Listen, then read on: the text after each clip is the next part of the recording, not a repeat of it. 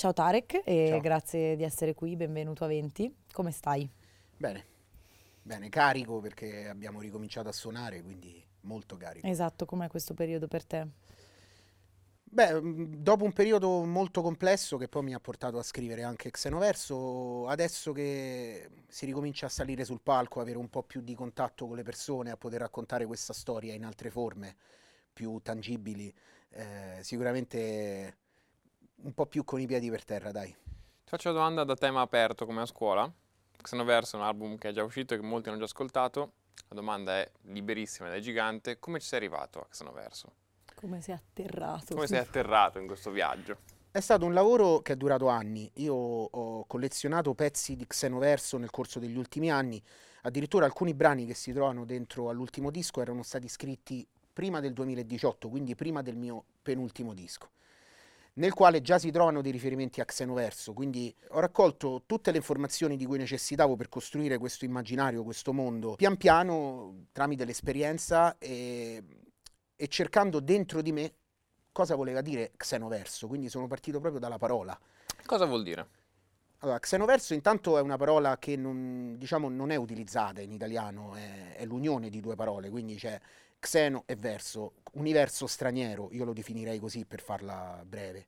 Quindi tutto ciò che è fuori dal nostro universo. Se l'universo è una specie di, immaginiamolo come un mappamondo che abbiamo in testa, ok? Tutto quello che noi conosciamo, i paesi che abbiamo visitato, le lingue che abbiamo ascoltato, fanno tutte parte di quello che noi diciamo chiamiamo vita, chiamiamo pianeta Terra, chiamiamo universo, chiamiamo nostra realtà. Tutto ciò che è fuori, quindi quelle lingue che ancora non conosciamo, il futuro che ancora deve avvenire, una casa in cui non si spiega perché si sentono le voci degli spiriti dentro, un cielo diciamo decorato da astronavi aliene, tutte queste cose che pongono appunto, che ci portano a farci delle domande, è come se venissero da uno xenoverso, cioè da una realtà noi straniera, che una volta che scopriamo riusciamo a inglobare nella nostra dimensione di universo, ma finché non la scopriamo rimane un mistero. E il mio Come ultimo mai, disco esplora proprio questi misteri. come mai sei affascinato da questi misteri e dall'intangibile così tanto? Sì, aggiungo, poi c'è anche un senso di... cioè come se ci fosse un reale, un concreto, ma il possibile è più di quello che esiste veramente, no? Che è una Esatto. cosa che mi risuona molto in quello che dici. Ma io sono sempre stato affascinato da tutto ciò che è fantastico, o comunque tutto ciò che sfugge al nostro concetto di ordinario, concetto di logica. Non so perché, forse perché mi sono sempre sentito un po' un investigatore di quei mondi là. Sai, il mondo che abbiamo intorno lo conosciamo, abbiamo tantissimi mezzi per fotografarlo, possiamo accendere un registratore e registrarne i suoni della città. Abbiamo tantissime persone che appunto descrivono il mondo nel suo aspetto scientifico e tangibile. Sempre meno però chi crea mondi alternativi, sempre meno chi crea dei portali per entrare in un mondo che non si tocca, in un qualcosa di meno afferrabile. E forse è per questo che sono molto attirato da quell'aspetto lì. Quando lo racconti e anche in alcuni tuoi pezzi, in alcune cose che dici, penso alla psichedelia, sia all'estetica psichedelica, sia in realtà a psichedelia come strumento per accedere a qualche cosa di ancora intangibile. E mi chiedevo se ci fosse una correlazione o se tu ci avessi mai pensato. Sicuramente ci ho pensato ed è molto interessante quello che mi dici perché le sostanze psichedeliche possono essere interpretate anche come una realtà di confine tra universo e xenoverso e quindi essere dei modi per vivere un pezzetto di xenoverso. Questo è quello che penso da una parte. Quello che poi effettivamente è nel pratico dall'altra è che per scrivere questo disco fondamentalmente io ho cercato dentro di me la fantasia, non ho preso, cioè non ho cercato da sostanze esterne l'accesso No, no, ma non era a... quella la domanda, cioè la domanda era più se ci fosse una correlazione, come dici tu, ideale, cioè non ti stavo chiedendo se ti No, no, sei no, preso i trip no, per no, no, ma infatti scrivere lo il so che non me l'hai disco. chiesto, ma ne volevo Ok. parlare io perché più di una volta effettivamente, vista diciamo, l'esagerazione che ho messo nella fantasia di questo disco, mi è stato comunque chiesto se, non so, alcune sostanze mi abbiano mostrato mondi che non conoscevo. Però io penso che parte dalla realtà che noi già viviamo, che noi diamo per reale, per concreta, sia comunque frutto di un'illusione in parte.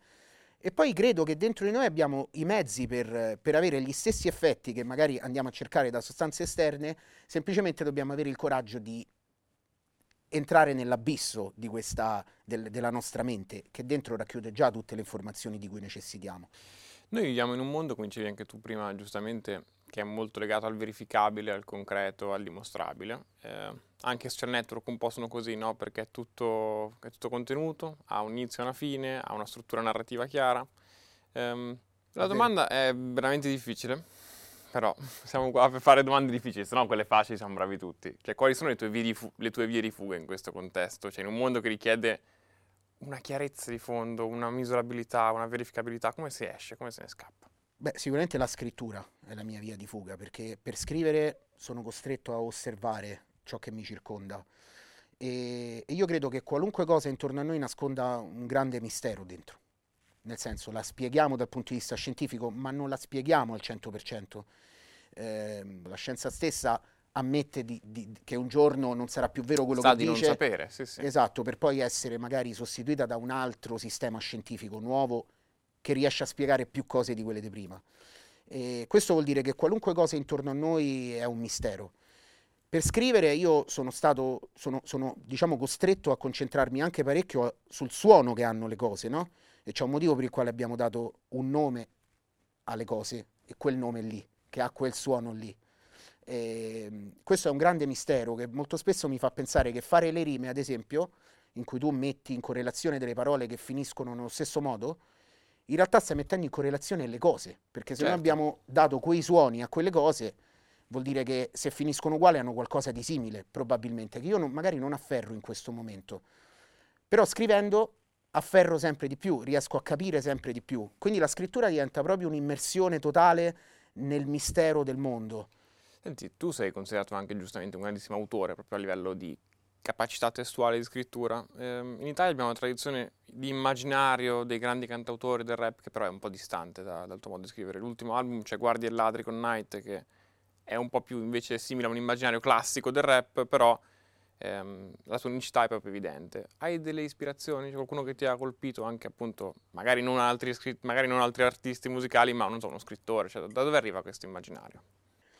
Beh, ad esempio, una grande ispirazione di Xenoverso è stata un'opera di un artista che si chiama Luigi Serafini, che ha scritto il Codex Serafinianus, ha scritto e disegnato il Codex Serafinianus, che è una vera e propria enciclopedia proveniente da un mondo immaginario, da un mondo fantastico. Ha creato un vero e proprio mondo con questo libro che dentro ha proprio una sua lingua, quindi infatti si chiama Codex perché è un codice. E se c'è una cosa che un po' si avvicina a, diciamo, quello che il mio modo, in un certo senso, di vedere il rap che faccio io, quindi un po' un codice, un po' un'enciclopedia, appunto, perché i testi sono molto densi, molto fitti, e dentro portano delle immagini talvolta a tratti psichedeliche. Ecco, ad esempio, il Codex Serafinianus è stato una delle ispirazioni di questo disco, che se uno ascolta non è che rivede qualcosa del Codex, dico proprio l'approccio artistico che c'è stato dietro. Ma fondamentalmente poi tutto quello che è stata la mia esperienza d'ascolto, ricordo insomma a 13-14 anni ascoltavo Eminem e forse da lì che ho poi alla fine preso la quantità di parole, Certo. questa pioggia di parole che scende, come se non ci fosse pace. Ma non solo, secondo me da quel modo di fare rap lì ho preso anche parte dell'interpretazione, del modo di vivere l'emotività che c'è dietro appunto le parole che scrivi. Tu mi sembri una persona che, hai usato anche questa parola tantissime volte, abbraccia la complessità in qualche modo. Come mai, cioè, o meglio, suppongo che per te, una volta capita questa cosa, sia stato importante raccontarla. Come mai per te è importante? Allora, credo che siamo in un mondo che tende a semplificare, questo insomma ce ne siamo accorti abbastanza, credo, soprattutto negli ultimi anni. Per tanti motivi, il tempo è poco, si ha sempre la sensazione di un mostro che ci rincorre e non sappiamo che cosa stiamo inseguendo in realtà, perché viviamo in un mondo in cui il futuro è talmente incerto che... e quindi c'è un po' questa mancanza di senso che a volte io ritrovo nelle cose che mi circondano. Faccio veramente fatica a vivere in un mondo così. Quindi ho scelto da un certo momento in poi di accogliere quello che dava a me soddisfazione in primis, sperando che poi, insomma, potesse essere capito anche dal resto delle persone. E aumentare il livello di complessità è stata una delle prime cose, tra virgolette, politiche che ho voluto fare. Sarà perché i film che a me piacciono sono film molto complessi. I videogiochi, banalmente, che mi piacciono non sono videogiochi che finisci in un giorno. Le cose che mi hanno sempre attratto sono cose che mi hanno costretto a fare un ascolto attivo, non per spegnere il cervello, ma diciamo per accenderlo. E quindi di conseguenza, in maniera molto naturale, ho cercato di fare quello che mi veniva da fare anche nella musica mia, non facendomi nessun problema se tutto intorno a me voleva magari semplificare quello che facevo e io invece sentivo la necessità di aumentare la complessità. Molto figo. 2 domande mega pese. Posso procedere? No, Vai. mi è venuto in mente adesso che Vai, cioè, vai, certo. se hai mai sentito, se il tuo abbracciare la complessità ti abbia mai fatto sentire inadeguato o sbagliato rispetto a un mercato, O rispetto frainteso anche. o frainteso. Tutti i giorni. Spoiler. Penso Rubato tutti- la seconda, ok. la seconda era se ti aveva sentire frainteso.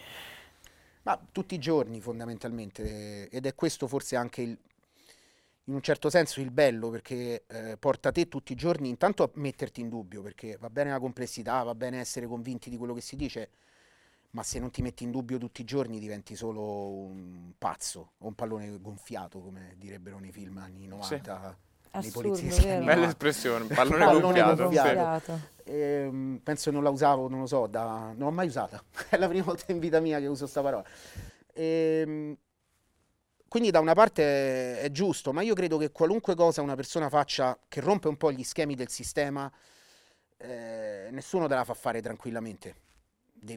Anzi, è proprio, cioè probabilmente stai facendo la cosa giusta se tutti ti rompono i coglioni. O Mio se padre comunque dice sempre tutto così. intorno a te sembra che faccia una forza opposta, probabilmente stai, diciamo, comunque cambiando qualcosa almeno per te.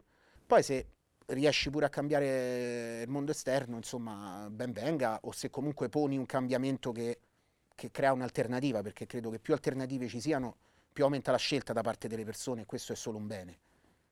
In un'intervista hai detto una cosa fichissima che leggo, che è: credo che la musica serva a scoprire la realtà. Ogni volta che scrivi qualcosa di nuovo è un po' come nei videogiochi, quando sblocchi una nuova zona della città. In questo caso sblocchi una nuova zona di te stesso.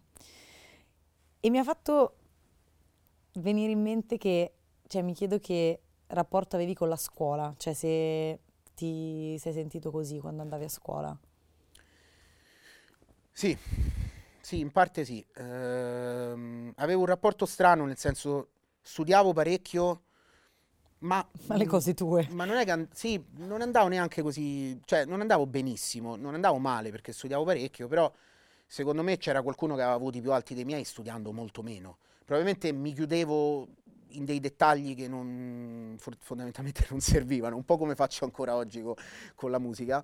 Dalla scuola ho cercato di prendere il più possibile perché era comunque un modo per conoscere il mondo, per aumentare questo mappamondo del mio universo e avere più informazioni possibili. Quelle informazioni io già al tempo le trasformavo, le trasmutavo in un qualcosa di musicale, perché io già a scuola scrivevo i dischi, avevo un quaderno che da una parte c'era la materia, poi nell'upside down del quaderno c'erano i testi, no?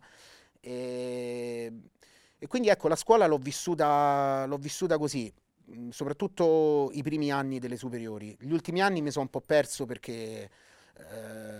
Ci si perde tutti gli ultimi anni. Esatto, penso sia anche una questione di età, eccetera. Però fondamentalmente, ecco, tanti elementi della scuola mi accompagnano ancora oggi, tanti bei ricordi, anche a livello proprio di ciò che ho imparato, al di là dei ricordi, È appunto, una risposta di interessante amici, perché è eccetera. rara. Cioè, comunque chiediamo spesso alle persone del loro rapporto con la scuola e comunque molto spesso la risposta è mi sentivo le ali tarpate o comunque non è stato quello il posto dove Sono ho avuto le sbocciato. informazioni di base che poi mi hanno permesso di sbocciare. Guarda, io credo che sia tanto dipendente da una cosa che anch'io critico tanto alla scuola, che anch'io ho sofferto tantissimo, cioè la mancanza di stimoli nei riguardi della fantasia. È tutto inquadrato, non ci sono attività che permettono di svilupparla veramente, nel senso di scoprire qual è magari il tuo lato creativo.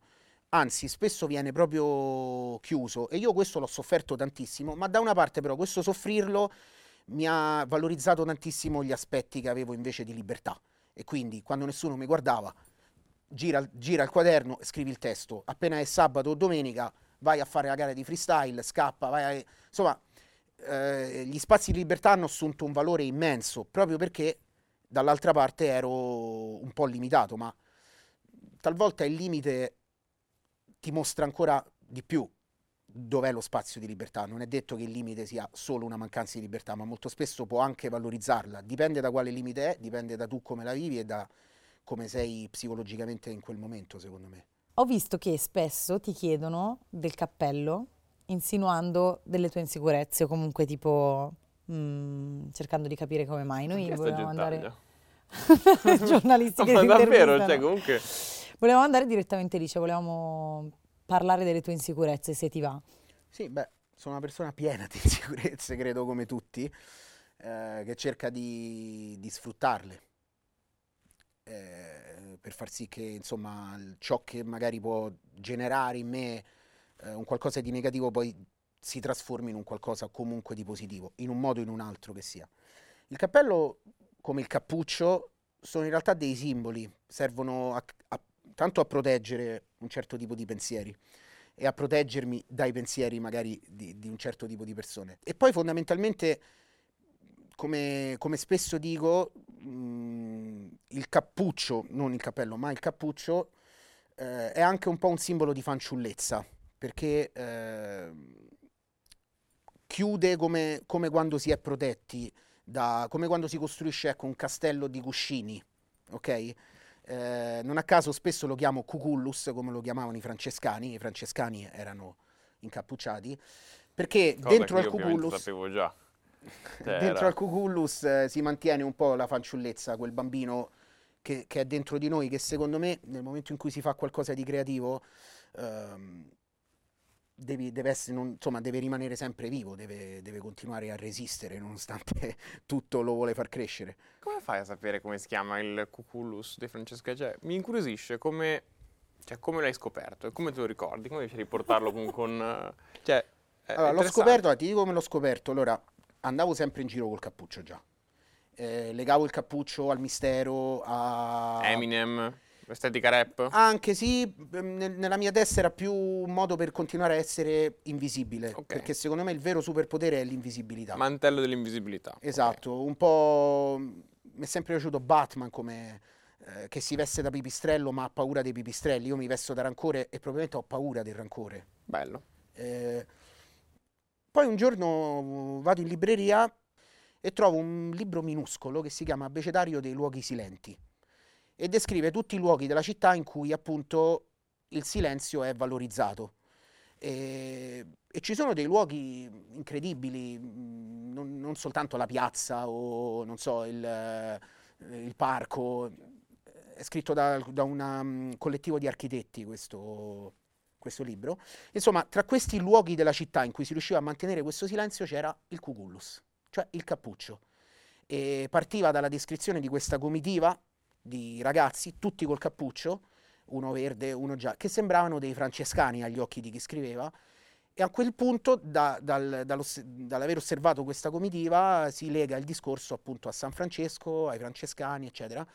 E la cosa mi ha molto affascinato e l'ho resa, diciamo, in un certo senso mia. A me affascina che tu riesca poi appunto andare in un posto, prendere per sbaglio un libro di un collettivo di architetti e poi riuscirlo a usarlo come strumento del tuo racconto. È abbastanza un processo che io invidio, lo dichiaro qua. Sì, sì, è vero, è vero. Lo Me trovo too. molto bello.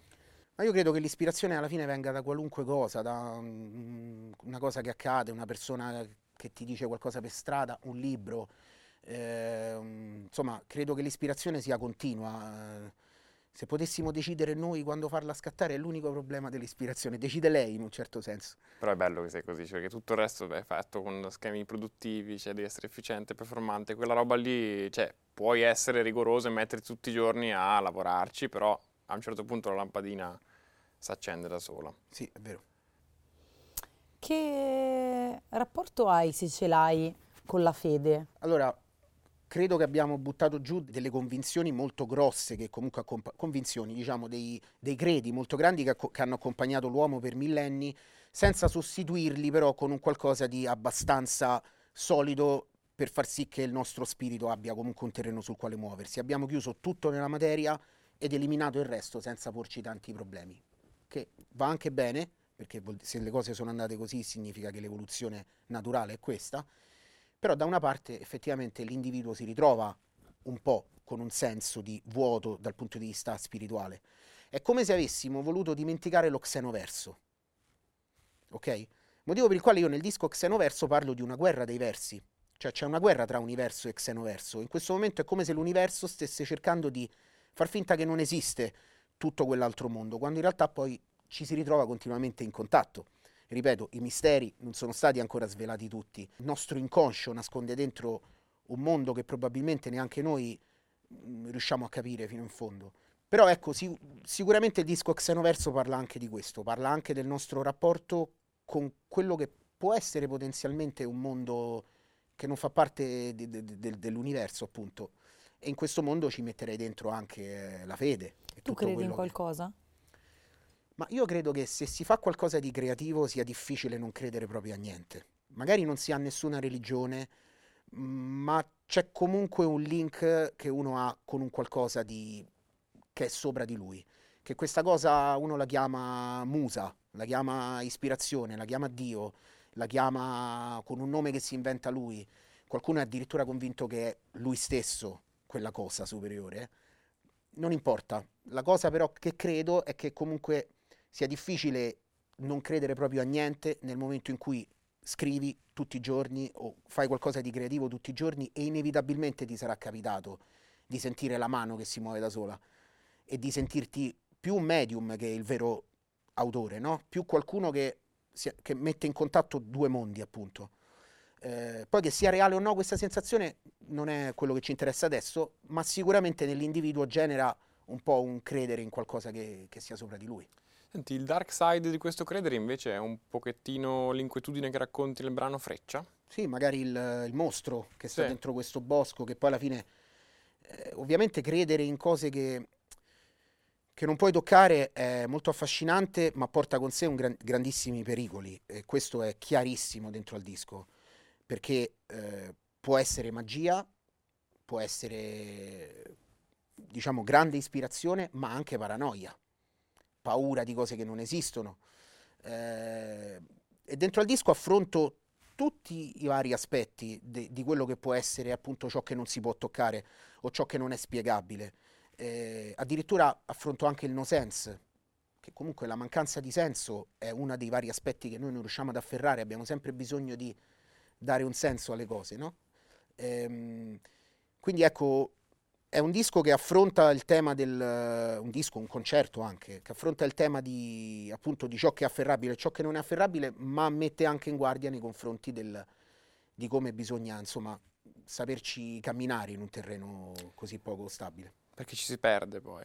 È facilissimo perdersi. Le canzoni servono proprio a questo, a fare un sentiero, creare un sentiero per poi poter tornare, a parte tornare indietro dopo il viaggio che hai fatto, e se vuoi ritornarci in quell'aspetto dell'inafferrabile. In questo senso è giusto dire che Equatore è una canzone d'amore? E è questo l'amore? Due persone che si inseguono? È una delle varie forme in cui l'amore si manifesta, forse la più forte è quella appunto della ricerca. Quando hai trovato una cosa, le cose si fermano poi, no? Quando le cerchi, le continui a inseguire o comunque si rincorrono, non si ferma il movimento. E se c'è una cosa che si avvicina appunto all'amore è proprio il movimento, il fatto di muoversi, di rompere i propri schemi per entrare negli schemi di un'altra persona E quindi sì, in un certo senso sì. Volevo chiederti come fai a rappresentare un mondo che già nelle parole, che sono la cosa più libera che c'è rimasta, è complicato da raccontare. Come lo racconti su un palco, come lo porti? È arrivata un'illuminazione che ha reso tutto estremamente diretto. Wow. I palchi su cui siamo andati a suonare e andremo a suonare praticamente sono stati costruiti tutti su delle realtà di confine. Quindi il palco è diviso a metà del palco è in universo, l'altra metà è in Xenoverso. Ovviamente essendo io inesperto come cronosurfista, quindi come viaggiatore dei versi, non mi rendo conto di ciò che devo fare o che non devo fare, nonostante c'è chi mi sta avvertendo che è la nave che sto guidando, che poi compare anche negli skit del disco. E ovviamente non sapendo come ci si muove, faccio dei danni che fanno sì che si creino delle interferenze e da lì lo spettacolo diventa un vero e proprio spettacolo teatrale perché subentra il cattivo proveniente dallo Xenoverso, bisogna riuscire a riportarlo, a richiuderlo lì e non vi racconto troppo perché sennò vi svelo tutto, però con una soluzione semplice dal punto di vista teatrale siamo riusciti a costruire uno spettacolo che ha una narrazione che alla fine fa sì che chi viene a vedere riesce a fare un vero e proprio viaggio psicologico e secondo me esce fuori con la sensazione di aver visto sì un concerto, ma alla fine un vero e proprio spettacolo. Grazie mille. È Grazie a stata una voi, bellissima intervista, davvero, grazie. E in davvero. bocca al lupo per tutto. Crepi il lupo o viva il lupo. In questo caso, viva il lupo, Viva lupo. perché mi chiamo Luporini, quindi è... Ah ok, viva il lupo allora. Il suo soprannome è lupo.